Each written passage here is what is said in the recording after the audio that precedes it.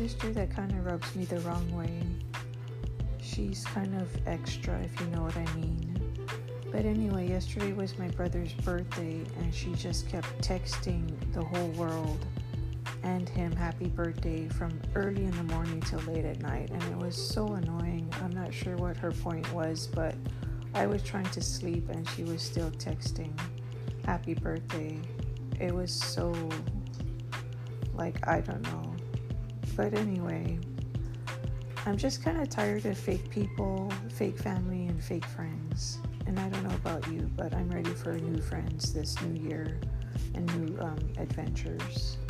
And just for a lot of self-care and to take toxic people out of my life, whether that's coworker or family member.